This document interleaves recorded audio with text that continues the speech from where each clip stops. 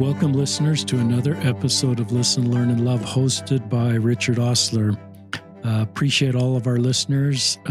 You can't donate to this podcast, but you can leave a review at Apple. Really appreciate when you do that. If you don't know how to do that, just Google, leave a podcast review on Apple, and that helps more people connect with our podcast.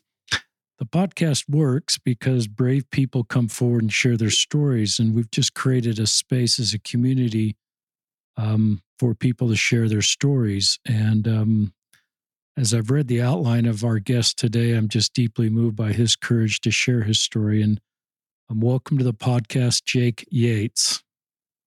Thanks, Richard. I'm happy to be here today. Jake, one of the things I do for ask our podcast guests if they'd like to sort of put together an outline, because I don't want anybody to finish their podcast and think of things they wish they had said. And Jake has done a great job. I can see his outline here. But as I read it yesterday, I just was moved with the courage for Jake to share his story. He's going to share his story as a gay Latter-day Saint. He's in his mid-30s. He has two sons, I believe.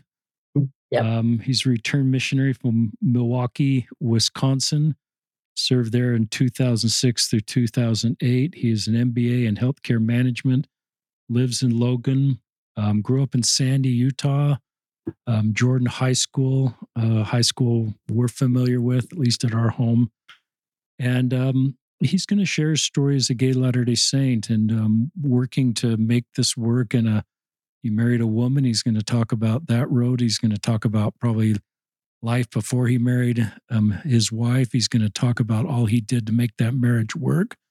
That marriage ended up not working long-term. I worked for a long time. He's going to talk about why that ended up not working. He's going to talk about his relationship with the church. He's going to talk about now dating men and being in a long-term relationship and being involved with another Christian faith. This isn't a story to invite people to leave the LDS faith. I think Jake is very respectful of the LDS faith. He served in a couple of bishoprics. It's just his own story.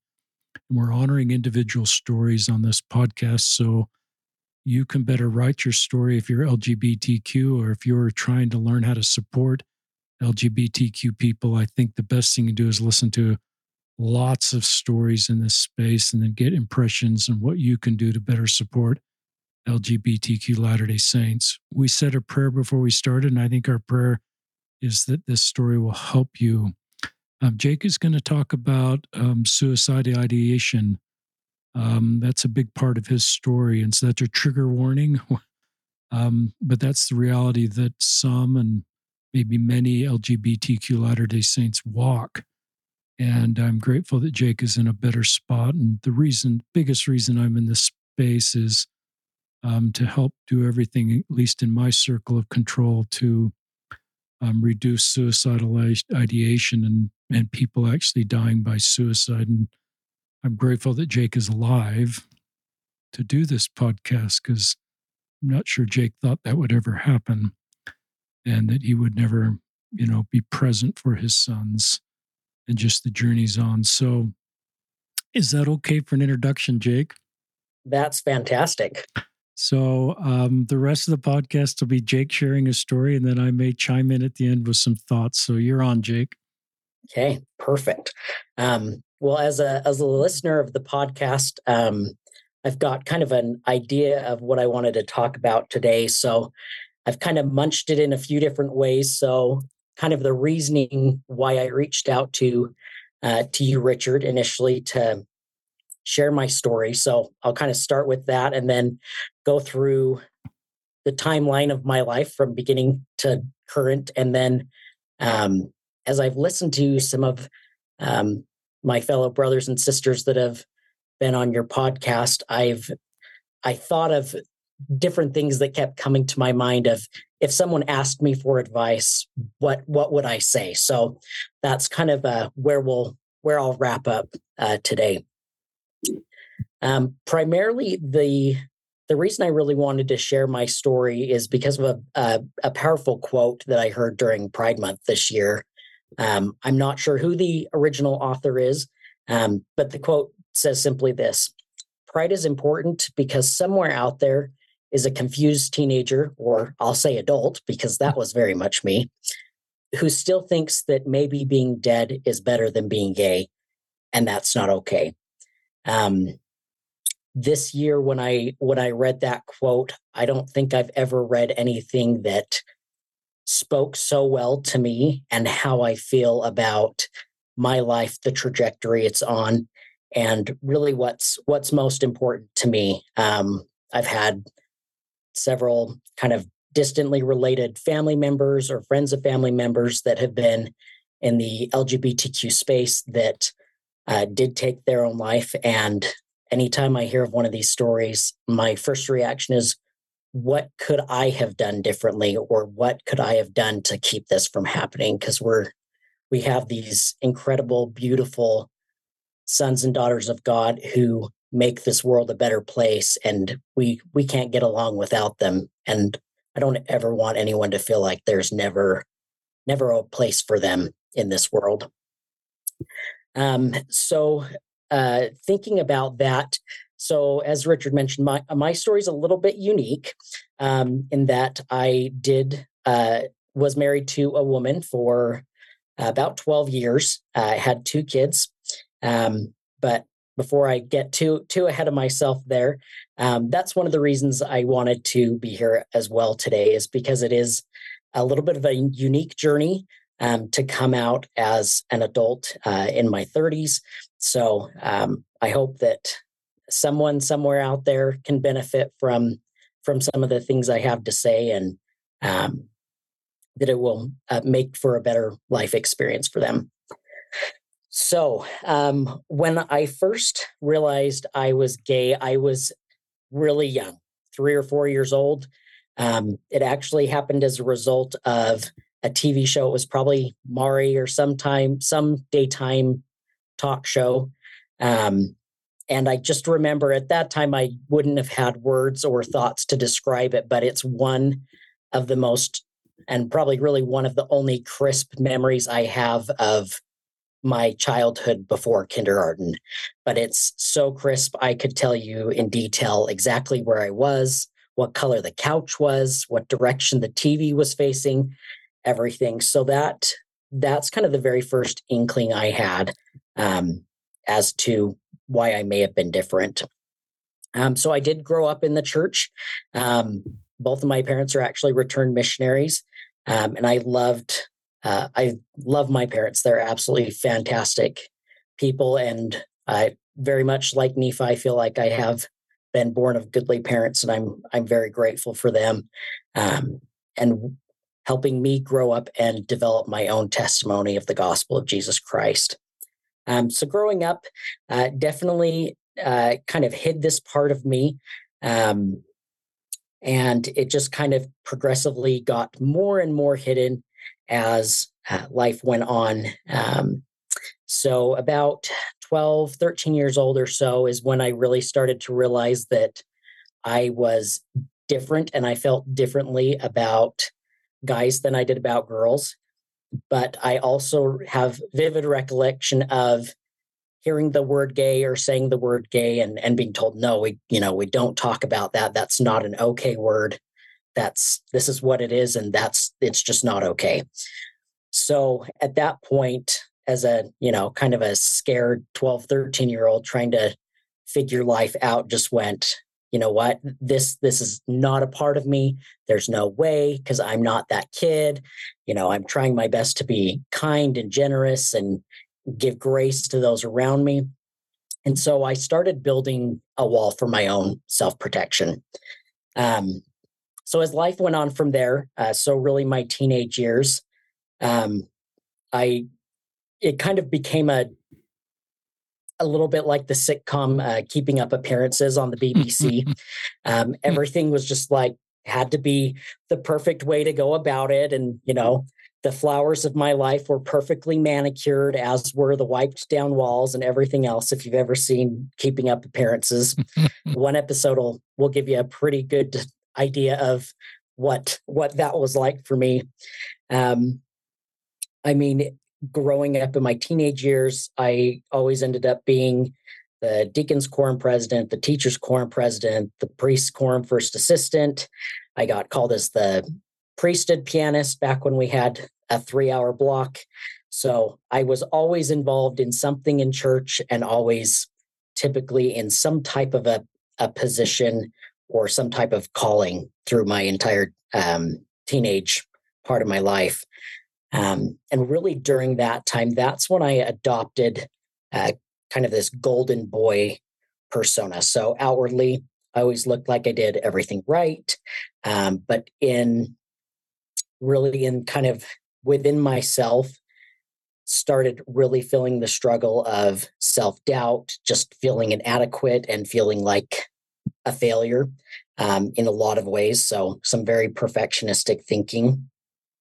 And then in my early adolescence, started really getting a little bit of a taste of being a gay Latter-day Saint. So I had a few friends whose parents thought I was gay, and it kind of changed a little bit of how they interacted with me. And I've had a few of them that outright asked me, and of course I'm in this golden boy, protect myself phase. So, I'm denying it until I'm blue in the face. Nothing really egregious happened during any of that, but just the fact that I would even be thought or associated in that way is really what kind of another one of those things that built the wall a little higher. So with that same golden boy persona, started thinking, okay, I can't say things like this. I can't talk this way. I've got to be careful about how I walk, how I dress, the things that I like. And that's really kind of where I started getting really intense. So I really started so hard to try and not be looked at as this gay kid. So I started having some very serious internalized homophobia to the point where if I knew classmates or anyone else that was out, that I would actively mock them and kick them out of my circle of friends and things like that, because I was so deathly afraid that I would be found out because I was associating with them. So again, a little bit of light teasing here and there, but nothing too crazy. When I started seminary in 9th grade, I really channeled all of that energy and those thoughts into really into the church. So as soon as I started seminary, I was really diving into the scriptures continually. Got my patriarchal blessing and ended up reading that once a week for several years in a row, just trying to make sense of this internal struggle that I'm having, but also knowing that some way, somehow, the gospel is the key to helping me understand it better or getting rid of it. So I did date some girls in high school, just plain out going out to dances, things like that. Did have a girlfriend my junior year of high school, and she and I are actually still really good friends. I actually got to see her again about 6 months ago on a business trip I made out to St. Louis, Missouri, and I hadn't seen her in over 10 years. So it was great to catch up with her, and we talked a lot about where life was then and where life is now, and it was a great experience. So moving into more mission age and up to mid-20s, I did serve in the Wisconsin-Milwaukee mission from 2006 to 2008. Had a mostly positive experience there. In fact, one of my mission presidents and his wife serve in the Draper Temple and see my mom there every week, and always pass along hugs for Elder Yates. So lots of great experiences there.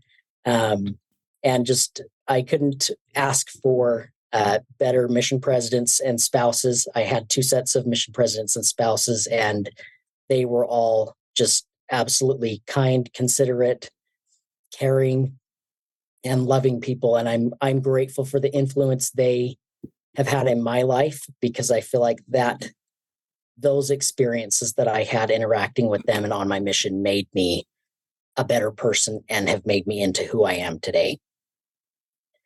So I actually did have an incident of, I guess a couple instances of sexual assault at the end of my mission within the last 6 months. Wow. And that was, it was a little intense.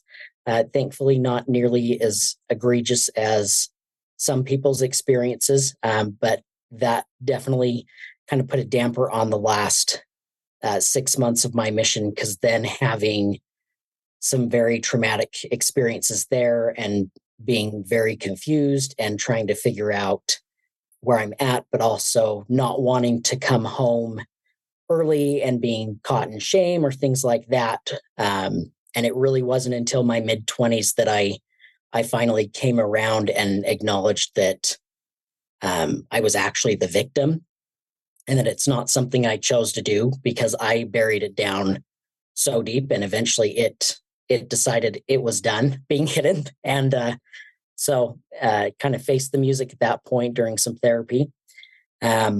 Once I got home from my mission, I went to Southern Utah University. It's always felt like home, still feels like home.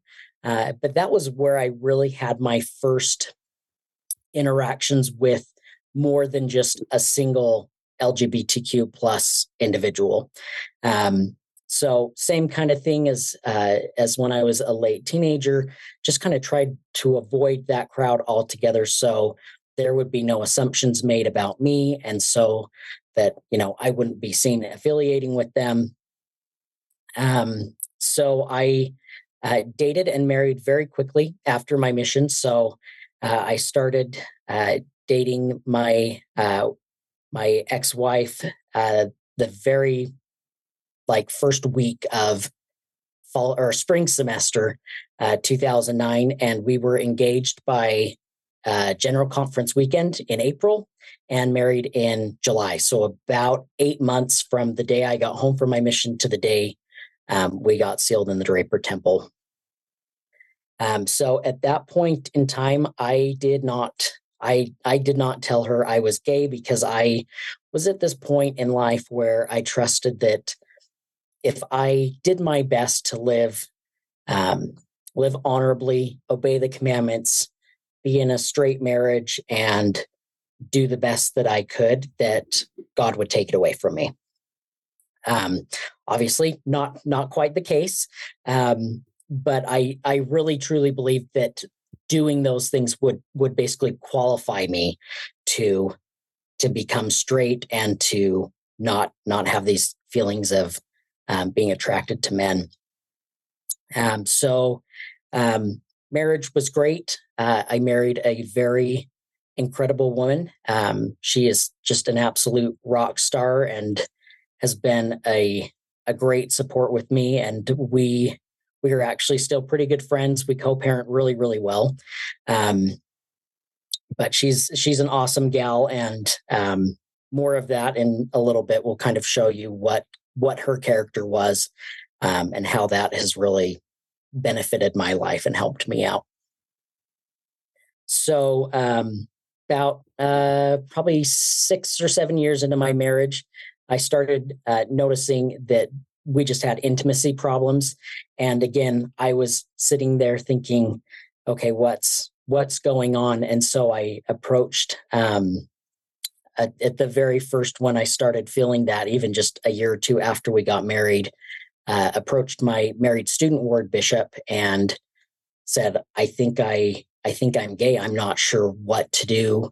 What advice would you give me? And his response to me was, don't ever tell your wife, and don't ever tell anyone else, because there's no way you're gay. And so I just kind of went, yep, okay, well, the bishop said it, so we're going for it.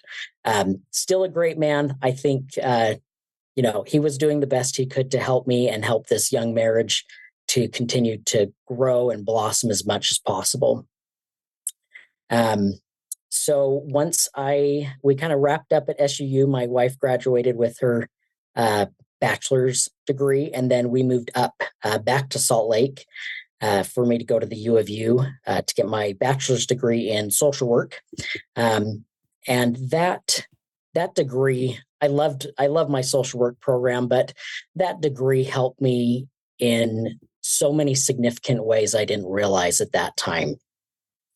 And a lot of that was my exposure to a vast majority of members of the LGBTQ community. I was, as a white LDS, we'll say straight presenting man, I was actually the minority in this group, which is one of the reasons I got into the program, because I was the minority, which was a little bit of a strange thing to figure out. But I started really listening to a lot of these folks' stories, and as I started listening to them, I started realizing how much they were like my own.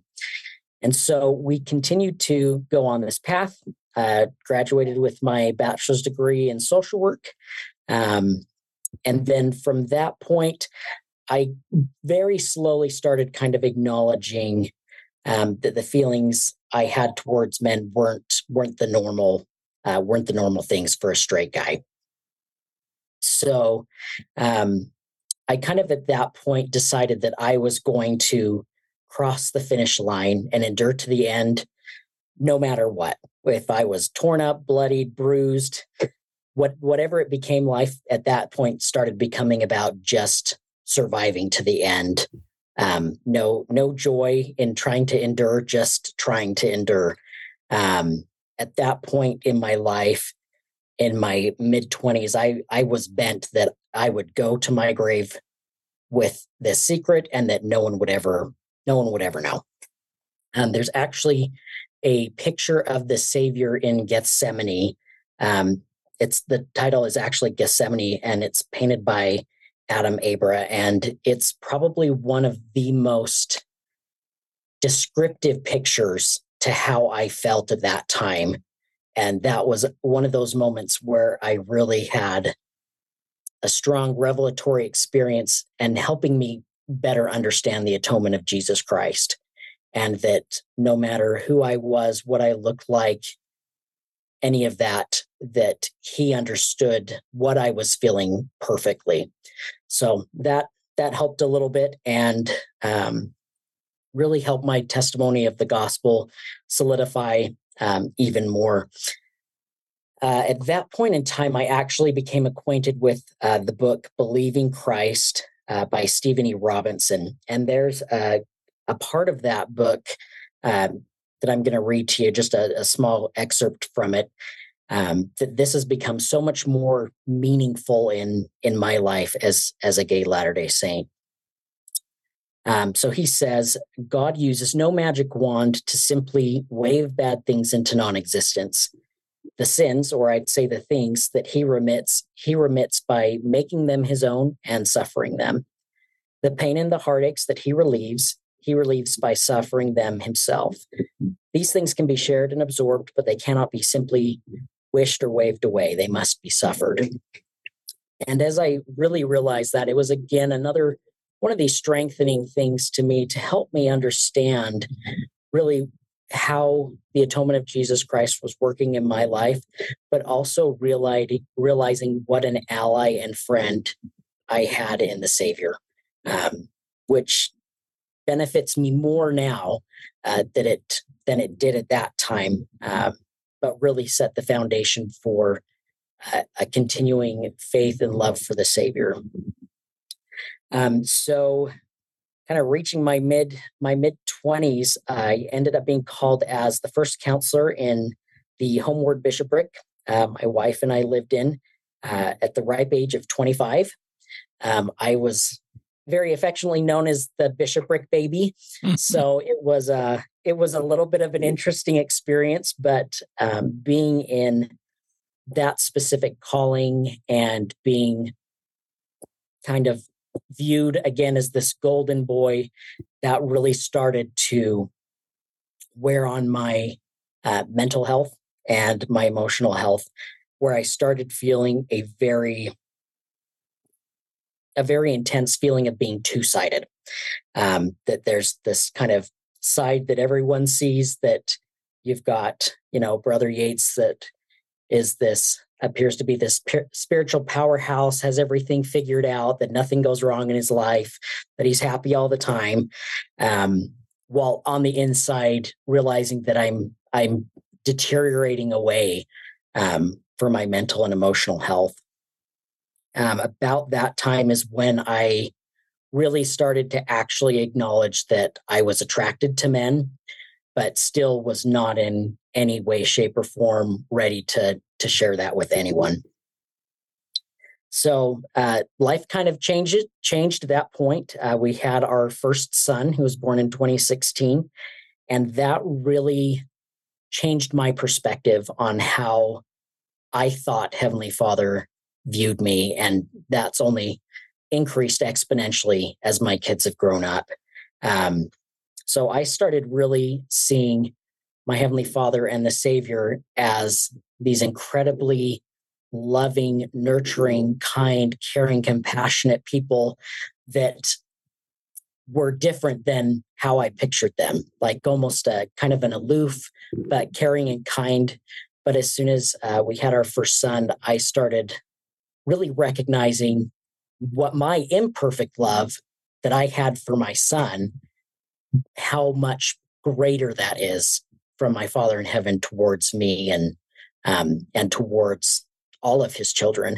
And that's really something that again helped me with my paradigm shift and helped me know that he's really there, that he really loves me, that he knows my heart, he knows who I am, and that he's going to love me. And that's not a conditional love, like I had always kind of forced upon how I felt about Heavenly Father and the Savior. So from my mid 20s to about 33-ish years old, I guess the best way to describe my life was trying to fit a square peg into a round hole. So my depression started getting pretty intense, really intense, actually. I had some pretty serious anxiety building up as well. Had a few little minor panic attacks and things like that that kind of put me out for a little bit. And then that's when I really thought about taking my own life, is because I had all of these feelings and all of these thoughts and things that I could not cope with. I didn't have the tools, and I was so bent that I would again keep this part of me hidden from everybody. So again, my ex-wife is just an absolute rock star. I am very grateful for her to this day, because she is the reason I'm alive, and her intuition as a mother and as a spouse, she actually saved my life several times, because she caught me before I had actually taken my life. So we kind of escaped by the hair of our teeth on that one. But yeah, I really can't say enough great things about her and what that's done for my life going forward. So after that first attempt, I realized that I really needed to take better care of my mental health, and I needed to start actually addressing some of these things. So I started going to therapy. Absolutely loved it. Had a great experience. At that time, I was like baffling my doctors, because I'm like, I just don't feel any like sexual attraction to my wife, and I don't know what's wrong. Like, I don't know if it's these meds that I'm taking now to help with my depression and anxiety. And we tried all kinds of concoctions. And then I guess, now it's like, surprise, you're gay and you're in a mixed orientation marriage, trying to make it work, but it's not working. It's just not how I'm programmed, so to speak. So life kind of continued on from there. I got my MBA in healthcare management at Western Governors University. Loved that experience. Again, another kind of one of those things that continues to bless my life to this day is my education. At that same time, I had started that degree the month before my first son was born, and I finished it about 3 months before my second son was born. So we were serving in a bishopric, going to school, doing all these things. But it's always been a good life. At that point, shortly after my second son was born, we moved up to Murray to be a little bit closer to my ex-wife's family and back to her old stomping grounds.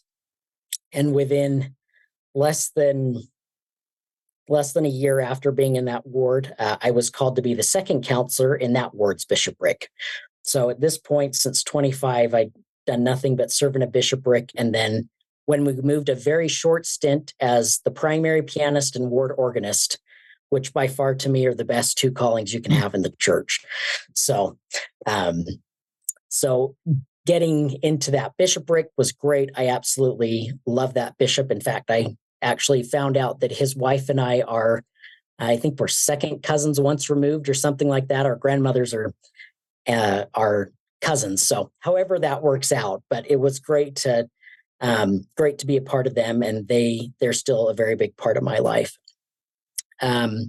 So once I was called back into the bishopric in this new ward, all of those feelings of being two-faced and really feeling like the eye was on me and just the overwhelm of that really started getting me struggling again. My marriage started struggling more.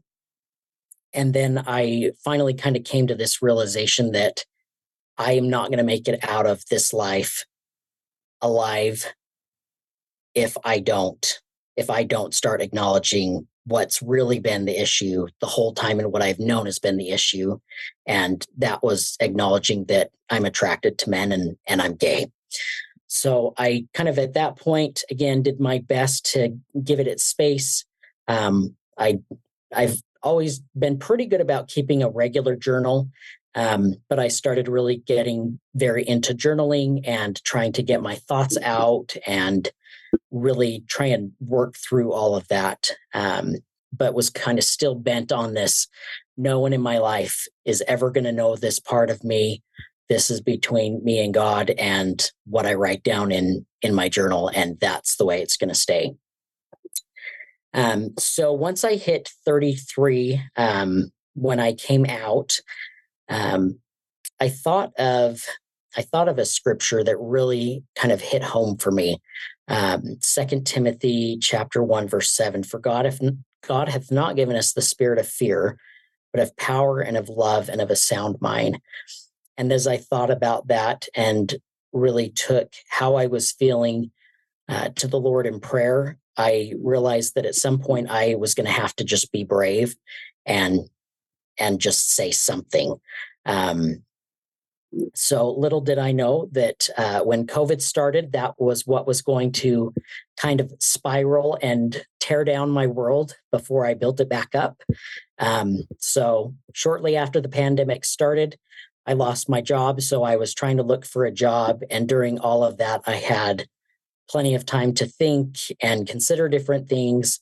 And that was the last time that my wonderful ex-wife was there and very in tune with the Spirit and saved my life again from suicide. So with the change in the world, with the pandemic and everything else that was going on already in my head and everything else, it really just kind of spiraled and kept getting worse.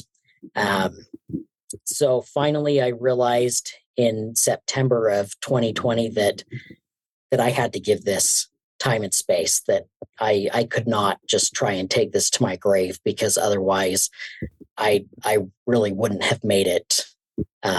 I wouldn't have made it to the end.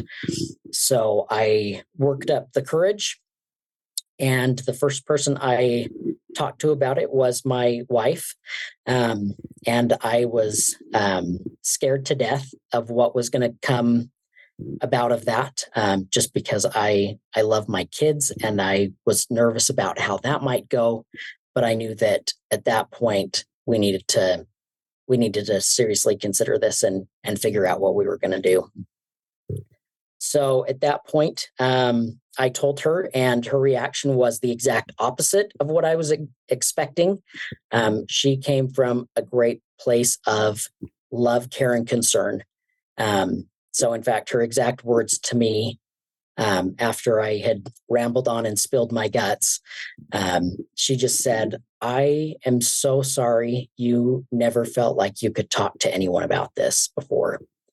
And again, just that was exactly what needed to be said at that point in time. And we had a very candid conversation about what the future might look going forward. That if we felt being in a mixed orientation marriage was going to be the right thing for us, that we would pursue that course. So shortly after that, I kind of, I don't know that I stepped out of the closet. It's more like I ran out of the closet a little bit. So the day after I told my wife, I went and talked to my parents and had a little bit of a mixed reaction there. Anything from surprise, anger, confusion, disapproval, any of that. I mean, that's coming from knowing this for 30 years and then dropping a bombshell like that on them was definitely a shock to their system. So they did their best at that time to cope with it and really talk to me and help me understand, and really help guide me to staying in the church and doing the things that I needed to. And basically kind of the same kind of keeping up appearances, that, this is something that can just be known in private and it doesn't need to go anywhere else. So at that point, I kind of secluded myself to a lot of prayer and fasting and reading of the scriptures, trying to understand what God would have my life look like and what I should be doing. I figure if anyone knows me well enough, it's him, and that's the best advice I could get from anyone. I had some fun interactions with friends. I had several friends that as soon as they found out that I came out, because of course word travels fast, I got calls and texts from my friends going, "It's about time. What took you so long?" And so that was a little bit of a startling surprise to me, because I'm like, I wasn't even sure what was going on with me. So I don't know how I could have told you, but I'm glad that, that they were there and happy to be a support to me and be there for me as I needed them, as I kind of worked on this journey. So at that point, I knew that there was one thing that was going to kind of answer everything that I needed to know, at least at that point.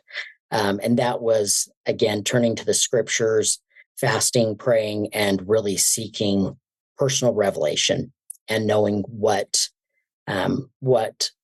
I should do and where the Lord needed me most and how he needed me. Because at that point, I kind of stripped away everything and went back to the basics of what do I know, or what do I have faith in. And the first thing that I knew is that I wasn't a mistake. And so understanding that made it so much easier to cope with everything that was going on, and really to find my best way forward at that point. As I was seeking revelation, kind of the scripture that kept coming back to my mind was Genesis 2:18. It's not good for man to be alone. And as I thought through that, I'm a pretty social creature as it is. I'm pretty extroverted. So the social aspect of living with someone, having a life partner, having a spouse, I knew would need to be something that I had in my life to live a happy and successful life. So at that point, we kind of realized I kind of realized two things. One, that I was not going to marry a woman, and I was not going to live on my own. And the second one was that I knew that I wanted my ex-wife to get remarried to a wonderful straight man that could give her everything that she needed and everything that she absolutely deserved that I couldn't give her in our mixed orientation marriage. There were a great deal of many cry sessions, many tearful interactions and things like that. During that process, it did cause a lot of heartache, and rightfully so, on both of our ends. But I had some great experiences as we kind of went through that process. The first one was meeting with the bishop, who I was then serving with as a second counselor. And we just sat down with him and had a very frank conversation. And I told him that I was gay and I was trying to figure everything out and just wasn't sure what to do and what my best path forward was at that point. And I love the man to death. He's just absolutely in tune, and I've never served with someone that it literally felt like revelation was flowing directly from heaven into him. So as we sat there, he told me that he wanted to share an experience with me. And that experience was while he was in the temple choosing counselors for his bishopric, that he had the distinct impression that while I was serving as his counselor, that I would come out. Wow. That that I needed to be his counselor for that very reason. So it was a very powerful experience to sit there. I mean, shortly after that, I did get released, not because of my orientation, but mostly because I had so much to process through, and with determining where marriage would go and all of those things, that it really was necessary to do that. I met with my stake president as well. Amazing man.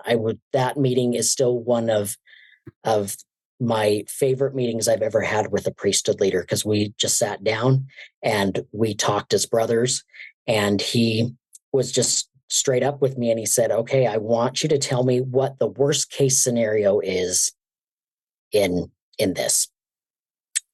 And I said, the worst case scenario is I leave the church and I marry a man.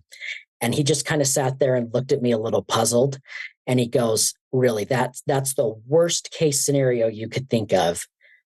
And I'm like, yeah, I'm pretty sure that's it. And I just remember this so vividly. He kind of looked down for a second, and then he turned up and looked at me and he said, the worst case scenario here, Brother Yates, is that you can't manage this and you take your own life. There would be nothing worst case scenario than that. He's like, I would rather see you be married to a man and living a happy, fulfilling life than seeing you be unhappy and taking your own life as a result. So he's like, I want you to seriously think about that and receive your personal revelation for your best path forward. But he's like, never lose sight of what would truly be the worst case scenario. So at that point, again, my ex-wife and I decided to divorce. To this day, we've been divorced almost 3 years, but we've done very good at co-parenting. She's dating an incredible guy that I can just tell loves her with all his heart. It's kind of an interesting situation to be in, because she knows my partner and I know who she's dating, and we've at some point all kind of met each other, and her boyfriend and I actually had a nice little sit down conversation a couple weeks ago, just for a few minutes, and we're just chatting about kind of life in general and where it was at. And I was really touched, actually. He's like, I really appreciate how well you and your ex-wife co-parent. He's like, you guys have some special way that you can do this together. He's like, this is so unusual to see a divorced couple that are still so in sync and are still so easily able to get along and help each other out. So again, I married great the first time, so I wouldn't change it even if I could. So from that point, I started dating men. I went on a lot of first dates and started realizing how much the pandemic really changed dating in the last 12 years. So my biggest difficulty was finding someone that would be respectful of my faith and my values, because I knew the church was still important to me. And I will go to my grave still knowing that the church is true, that the doctrine is correct, and having a testimony of Jesus Christ and his atonement and the gospel. I've had way too many experiences that have testified to me of the truthfulness of the gospel. So I just knew that if I was going to date anyone or have a life partner or a future husband, that I needed someone who would understand those values and that faith and be very respectful of it, even if they didn't feel the same. So I ended up going to a single adult ward for about a year. At that point, I was actually comfortable in my own skin for a change, which was great. So I didn't hide anything about my sexual orientation. At that time, I had a boyfriend, and like my elders quorum presidency knew I had a boyfriend. My bishop did, and everyone was just like, kudos for you. That's great. But it was probably one of the first times I've been to church that I felt safe just to be me. And I absolutely love that. And I think a lot of that is attributed to that great bishop and his sensitivity for the LGBTQ members in his ward. I never felt like I was ever under a target or never felt like I was being excluded for anything, which was really what I needed at that time. So I did end up dating a guy for about 14 months. He was not out to anyone. And unfortunately, things kind of went their separate ways. Our priorities kind of stopped aligning with where we wanted life to go. So at that time, we just kind of decided it was best to part ways and parted ways. And then actually not long after that, I met my partner, Brandon, and I've nicknamed him my knight in shining armor. And not long after meeting him, I knew absolutely that this was the person I was going to spend the rest of my life with. So after a month of dating, Brandon lived in Logan. I was still living in Sandy at the time. And after 1 month of dating, I packed up my life and moved to Logan.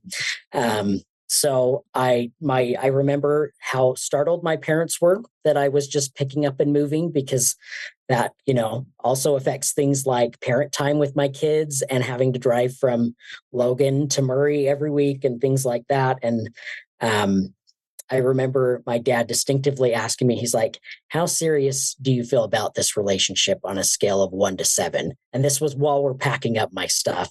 And I go, at this point, a solid 8. Like I am willing to pack up and move up there because I'm certain that this is it. This is my person. And since then we've been dating. Actually, it was 17 months on Monday. So as we've been dating and whatnot, I realized how much we kind of complete each other. I'd always heard the term helpmeet, and it's been a term that I've actually studied quite a bit, because I really wanted to understand what that was like. And a lot of that was while I was married to my ex-wife, just trying to understand what the kind of the difference between a spouse or a helpmate or a helpmeet is. And then once I met Brandon, that's really what um, where I found what that meant, and it was just as much personal revelation and um, a testimony to my soul when I was with him, and how I feel when I'm with him. Had several very poignant spiritual experiences that just confirmed that Brandon is the guy for me, and that I was on the path that God needed me to be on at this point in my life, and where I needed to end up. So it's kind of interesting to think about. So I do travel quite a bit for work, and have for most of my career, and I never really felt a whole lot of angst or heartache being away until I met Brandon. And now I think of going on a business trip, and I start getting homesick before I've even left. So, so business trips have become a little interesting now, but that was another one of those. I knew that I met my person when I started feeling that way. So, kind of a few other experiences. So my oldest son turned 8 last year, and that kind of brought up a whole new group of feelings I hadn't even thought about. So it was great, and I'm so grateful for him, because he's a smart kid, and it was absolutely his decision to get baptized, irregardless of anything else. So I'm so proud of him for making that decision, and having that kind of level of maturity as an 8-year-old to really think seriously about what he was committing to do as part of that covenant. So it was hard to be there and not be the one to perform the baptism or to confirm him. Thankfully, one of my amazing brother-in-laws was able to do that, and it was a tender experience for him, and it was a very tender experience for me too. It was still hard to be there and watch, but I did get to participate in some ways. So I got to play the piano for his baptism, and the new second counselor in that bishopric that replaced me was actually a friend of mine from high school, and talked with the bishop and agreed that it would be appropriate for me to be able to come up and hold the microphone while my son was confirmed. And although not formally in the circle, it was one of those things that just kind of brought peace to my heart, knowing that he's making these covenants. I'm grateful he's making these covenants, but I'm still here participating and showing my support for him and the decision he made to be baptized. So got another one of those to go to next year when my littlest guy gets baptized. But it was still one of those things that affirmed I'm on the right track for me. So not long after moving to Logan, I started going to First Presbyterian Church of Logan. Brandon actually is a professional organist by trade. He used to be a guest organist on Temple Square several years ago. So he plays the organ professionally and is hired to be the organist at First Presbyterian, and kind of found my new faith community there. It's a very, very welcoming community. What I would always kind of describe it as what I wish the members, or I guess I shouldn't say the members, some members of the church could understand. I think it's just something that it's walking in there as a gay man and being welcomed without any regard for my sexual orientation or what I believed or anything else. Everyone there opened their arms to me and have always expressed their love and thoughts for me, and of course for Brandon as well. But it's been a great experience to be there, to feel completely safe to worship God. I still very much believe in church doctrine, so I would never actually convert to Presbyterianism. But that congregation has kind of become like my, we'll say, like my new ward. So it's been fun. I mean, they've been very good to make sure that I'm involved. So I ended up in the choir, which was a lot of fun, and started really feeling the spirit of those meetings and being grateful that I could be there to worship God in a place I felt completely comfortable and completely safe. So these days we've got a busy lives, but we love every bit of it. So my partner Brandon actually has 3 adult daughters, one of whom actually just had a baby and got married a few years ago. So it's been a lot of fun to blend our families, because I get to be the dad of adult girls, which I just absolutely adore them and would do anything for them like they're my own kids. I call them my girls. They're just as much my own kids as my own kids are. And they love having their little brothers that are my boys. And then we've all just been absolutely head over heels in love with our little grandson that was born 2 months ago. So we have a lot of joy, a lot of laughter, and a lot of love in our family right now. And it's been a tremendous experience to be a dad and a grandpa at 35, to adult kids and to a little new baby. But I wouldn't trade any of that for anything. Our family is blended without any effort at all. It just happened naturally, and there really wasn't anything we had to do. It just, everyone fit together like we were all supposed to be together from the beginning. So at this point, kind of the future of where I'm at now, I'm just loving life and living my best life with my best friend and my knight in shining armor, and just enjoying a quiet, kind of simple, beautiful life with our families, and enjoying the blessings that come from having such a wonderful family. So I've got advice to share, but I could share advice all day, every day. But I'm sure Richard probably has some questions. So why don't you ask away, Richard, and we'll kind of go from there. Share your advice. That's my impression, is let's keep you talking, Jake. This is great. Okay. Awesome. So it's kind of a little bit scattered, I'll be honest, but I've had a few weeks to really think through this. So I've had many impressions come about what to share and whatnot. So some of it may kind of seem off balance, but we'll just kind of go with it. I think my first piece of advice for really anyone, but especially for my brothers and sisters in the LGBTQ plus community, is seek personal revelation.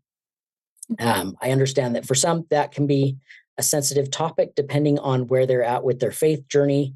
But I have always found that if I quiet my mind and ask the Lord to guide me to where I need to go, that he's always been fantastic, and he will guide me where I need to go and respond to me. The second piece of advice is, what can others and allies do to help members of the LGBTQ community be present and feel safe in church situations? And I guess really the best way I can describe this or think about this is something that President Ballard said. This was, I believe, at a BYU conference not long ago. And he simply said this: we need to listen to and understand what our LGBT brothers and sisters are feeling and experiencing. Certainly, we must do better than we have done in the past, so that all members feel they have a spiritual home where their brothers and sisters love them and where they have a place to worship and serve the Lord. And I absolutely agree with President Ballard, but I think that's a very key part of it, is realizing that we are all a part of the same family, and that just as children of God, we should always be welcoming and inviting to others, regardless of sexual orientation, race, anything, that we should always be viewing each other as brothers and sisters and taking care of each other as such. As far as kind of approaching trials in life, there's a scripture from Jacob in the Book of Mormon that's always kind of served me well, and has been kind of my guiding light as I've needed it. It's Jacob chapter 2, verse 8, and it says, "And it supposeth me that they have come up hither to hear the pleasing word of God, yea, the word which healeth the wounded soul." That I think that speaks a lot to my life in general. The scriptures or words of prophets and apostles have always been my guiding light, what I turn to when I'm not sure what to do. And those are the things that have really helped me and blessed my life, is just simply turning to the word of God or turning to God to get answers. I think it comes probably as no surprise at this point, especially if you're a regular listener to Richard's wonderful podcast, that there are a lot of very wounded LGBTQ souls out there in the world.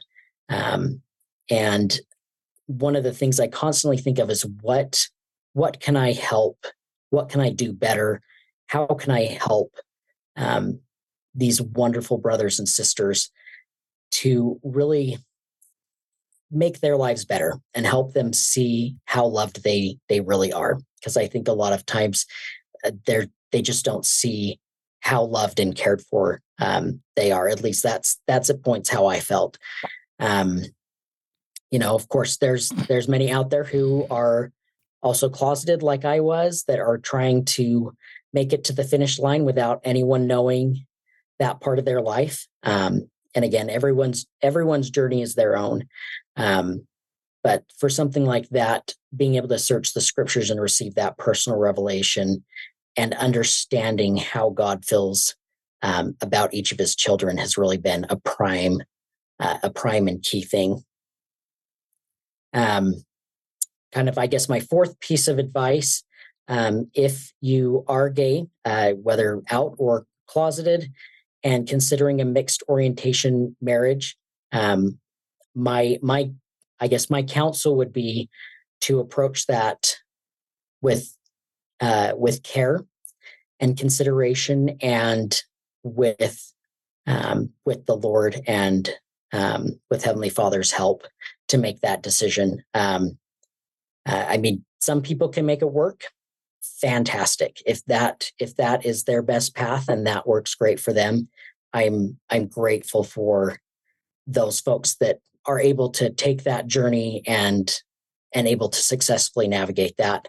For me, that was not the case, but something that when I look back in hindsight, I wish I would have been more open with myself, just to be more straightforward, just because the person or people that you're dating, if you're seriously considering marrying them or whatnot, it's an important part of your identity and who you are, and can affect things later on. So I always just recommend approaching a mixed orientation marriage with great care and consideration, to make sure that both spouses are well aware and are committing together to go on that journey together. I guess the fifth piece of advice is to remember that you are beautiful and you are exactly who Heavenly Father and Jesus Christ want you to be. Sexual orientation, any of it, all of it. They don't make mistakes, and anyone on the LGBTQ spectrum is not a mistake by any stretch. I guess really just knowing that you're loved. God loves you. The Savior loves you. I love you. We're a band of brothers and sisters with a unique set of qualities and things that all of our brothers and sisters need, and we need each other along this journey. All of us. We're stronger when we're together, and only together are we going to create Zion, and are we going to truly realize the strength of God's family. Yes. So my LGBTQ brothers and sisters, please know you're loved. I am more than happy to be a friend if you need a friend. I'm happy to sit and listen. We're on this journey together, and I will do whatever I can to help my fellow brothers and sisters navigate it safely and with love in their heart. Just never forget that you are a blessing to others around you, and you're a lot stronger than you think you are. I didn't realize how strong I was truly until I look back on my journey and where my life is to this point, and realized what strength it actually took to get to where I am today. I think other than that, just I don't know the meaning of all things. So like Nephi, I don't. But the one thing I do know is that God loves his children, and in the end, the atonement of Jesus Christ will make it all right. However that is going to look, it will be made right. And through that atonement, we've been guaranteed that by a loving Savior and a loving Heavenly Father. Yeah, I think that's all my advice. I mean, I could go on for hours, but we'll stick with that. Great job, Jake. Thanks. Behalf of all of our listeners, a lot that would love to reach out through the mic or the headphones, wherever they are, and thank you for your courage to share your story. There'll be people that'll listen to this a couple of times. Your story is so full of maturity and grace and spiritual thoughtfulness, and you're in such a great place to share your story right now. So respect for you. Listeners, as you know, I kind of write down things that stick out to me, and they may not be the same things as you, but this is not something you said directly, but it's the theme of your whole story and your whole podcast. And it's something that I invite LGBTQ Latter-day Saints to do, is you've got to write your own story.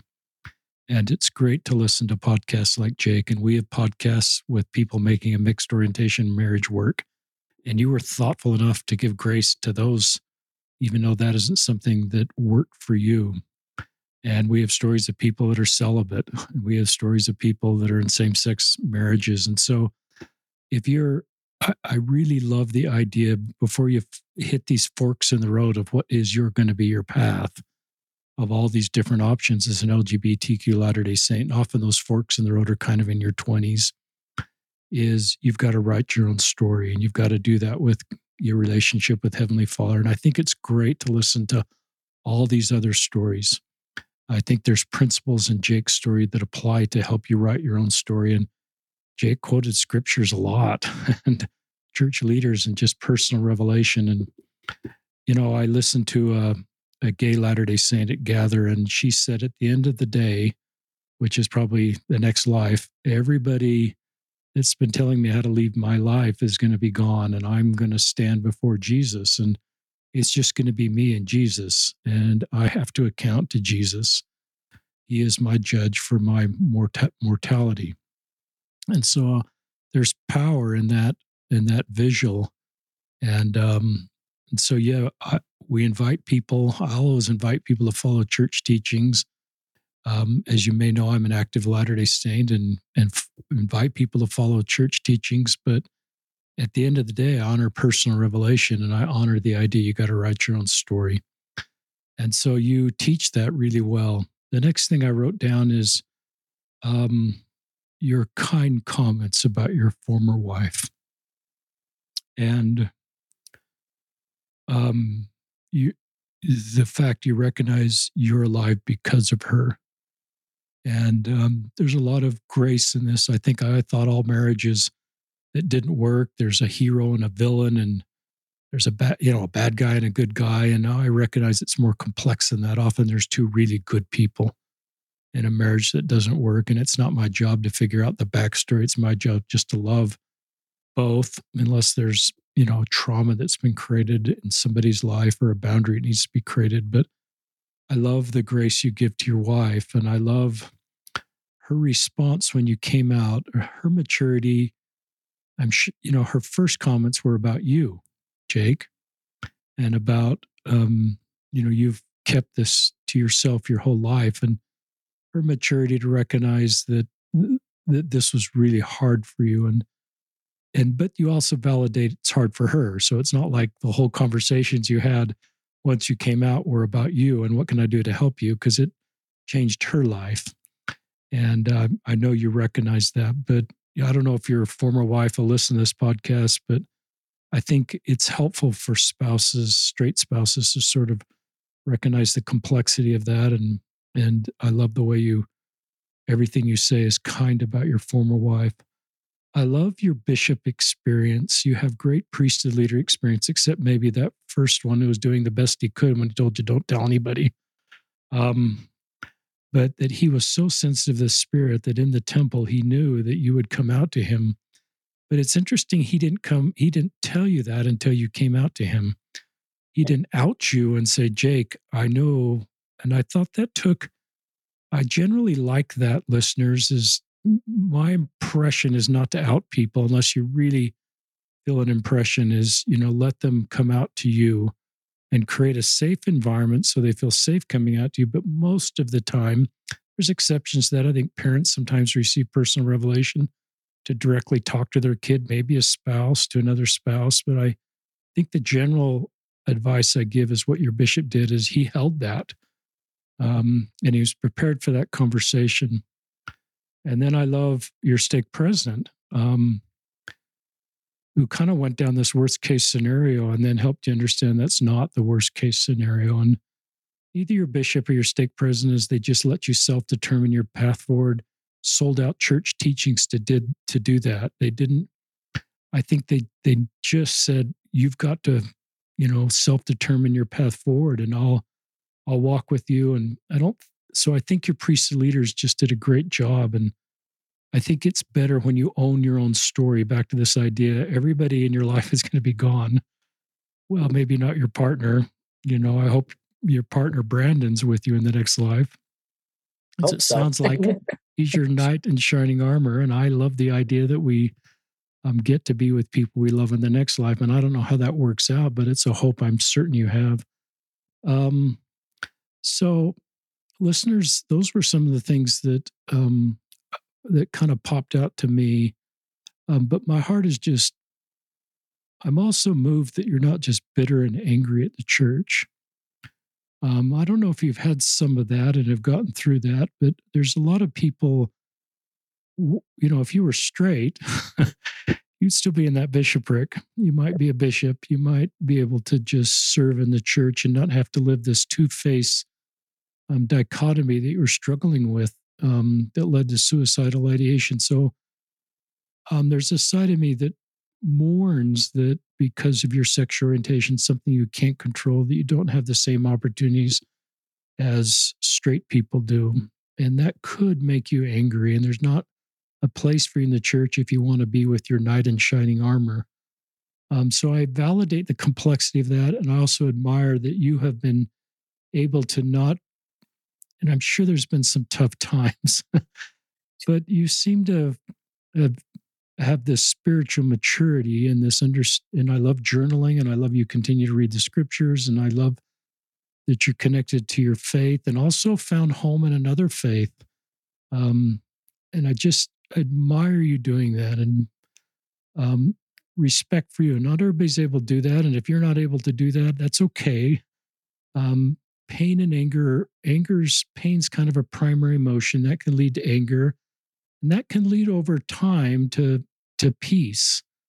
And that often comes through Jesus and his ability to heal hearts. And so I don't know how much of that's been your story, but respect for you. And then going to the baptism of your son, and your brother-in-law's doing the ordinances, or at least one of them, and you're holding the mic. And that's very different than, what your hopes were for your two sons that you love. And I just recognize the complexity of that and sit with you in the pain of that while you honor your son and you're proud of your son. So you're holding all these paradoxes at the same time, Jake.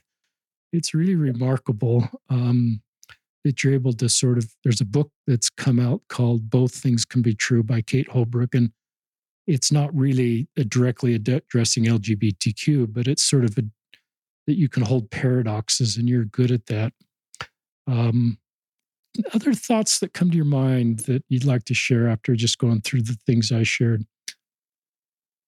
Yeah, I mean, my life moving forward is definitely gonna look different. Um, I it's interesting to me to look at my life now and realize how much peace I feel. That's probably one of the things that um, I think the word startling actually is a pretty good descriptor. Um, I have been pleasantly startled that I have felt so much peace in my life, because that's just not how I understood peace to be. I always understood peace that if you were going to have peace, you had to be living a righteous life in the church.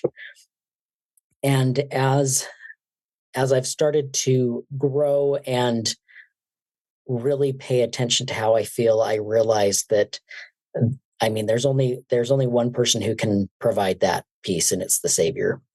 And I'm it's interesting that at this point I am more certain now than ever before of who he is and how he feels about me.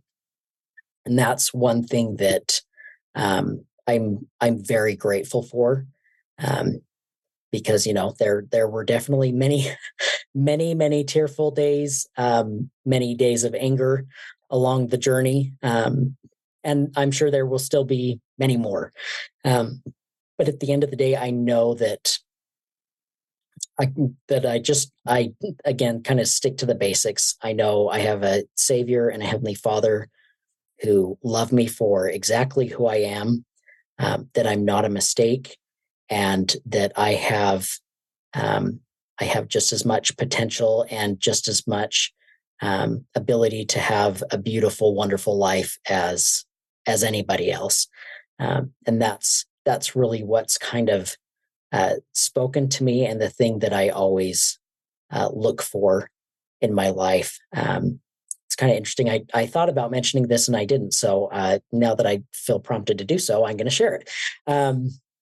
So about roughly a year and a half ago, I decided to give life coaching a try, which was actually a very positive experience. In fact, I think I actually progressed better and did better as a result of that than I did with traditional therapy.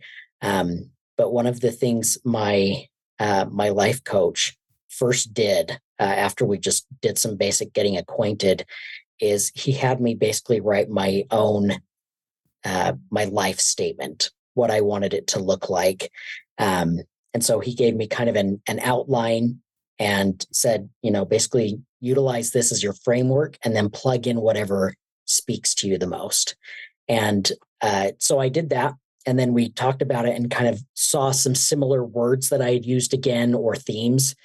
And so I put it in a graphic, and the graphic basically makes the size of the font based on the number of times it's mentioned. So I plugged in my entire statement, and when it developed, right in the center, big old red letters, was the word love.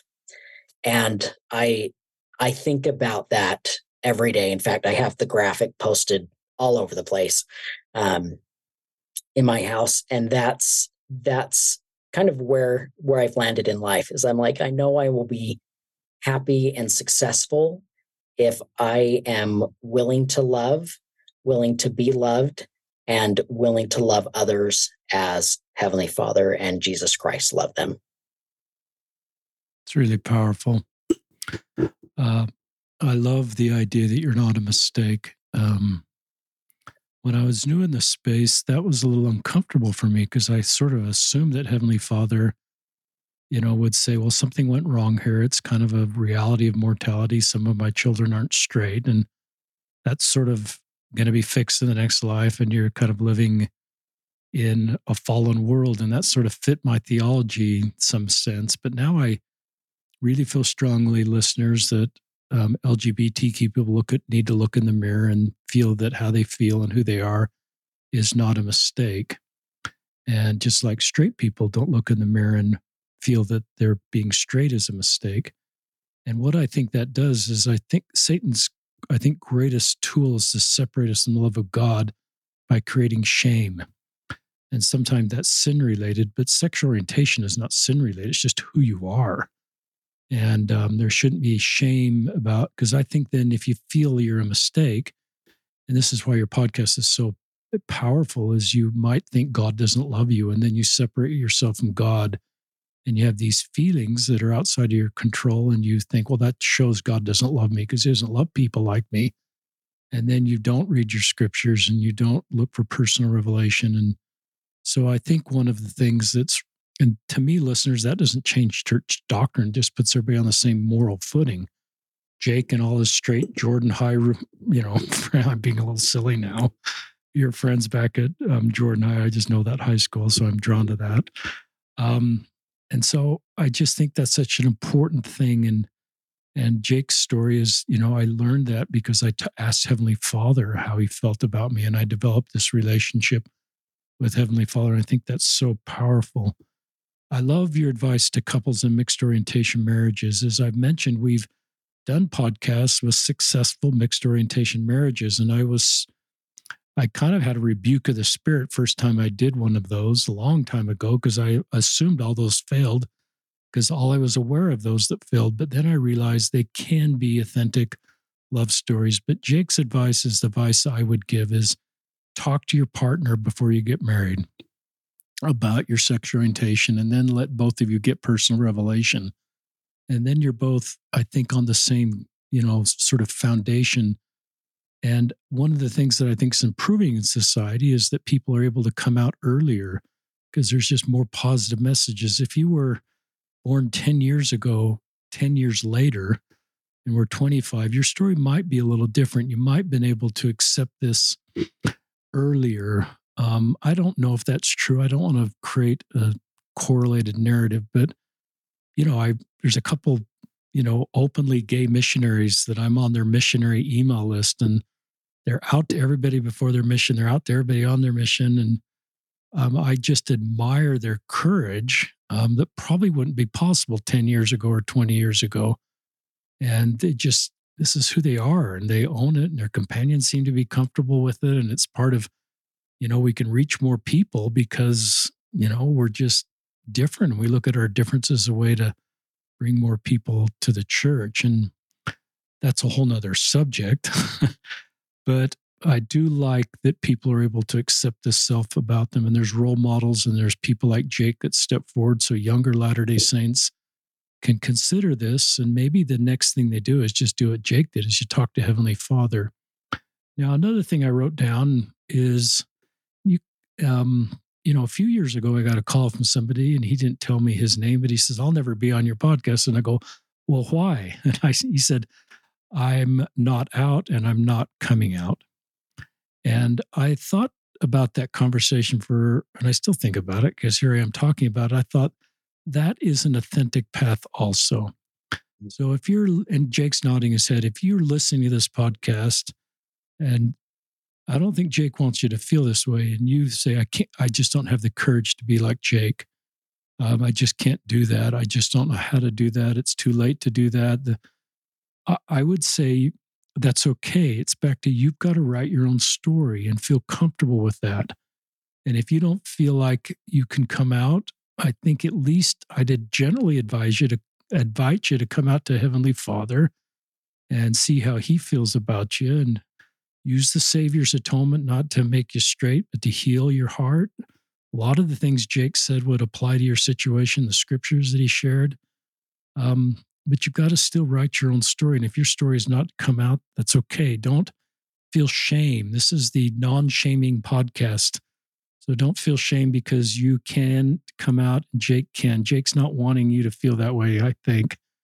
But maybe Jake's story still helps you to feel better about yourself and that you're not a mistake and God loves you and you can feel God's love, even if you're walking this road. And maybe Jake's story also helps you not to feel suicidal and recognize that your life's worth living.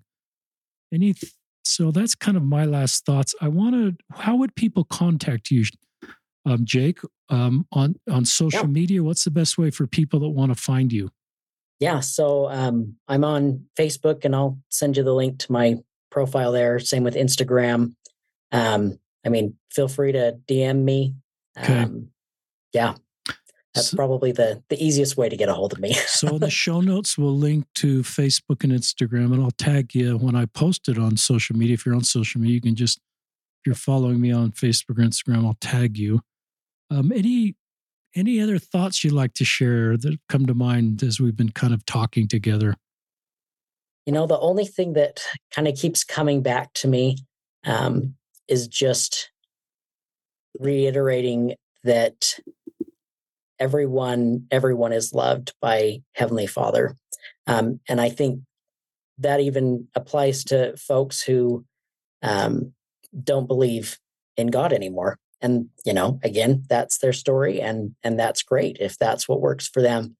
But I think the most important thing, if anything, that I would love listeners to walk away with is just an understanding that they're loved. Um, if if they're having a hard time with their relationship with God, you can be loved by me, because I feel very strongly that we've really got to band together and do a better job of helping each other out and letting us each know how much we are worthy of just being alive and just being a person in this world. Great advice. So, Jake Yates, I'm so glad you've been on the podcast. Brandon, if you're listening, I'm glad you found each other.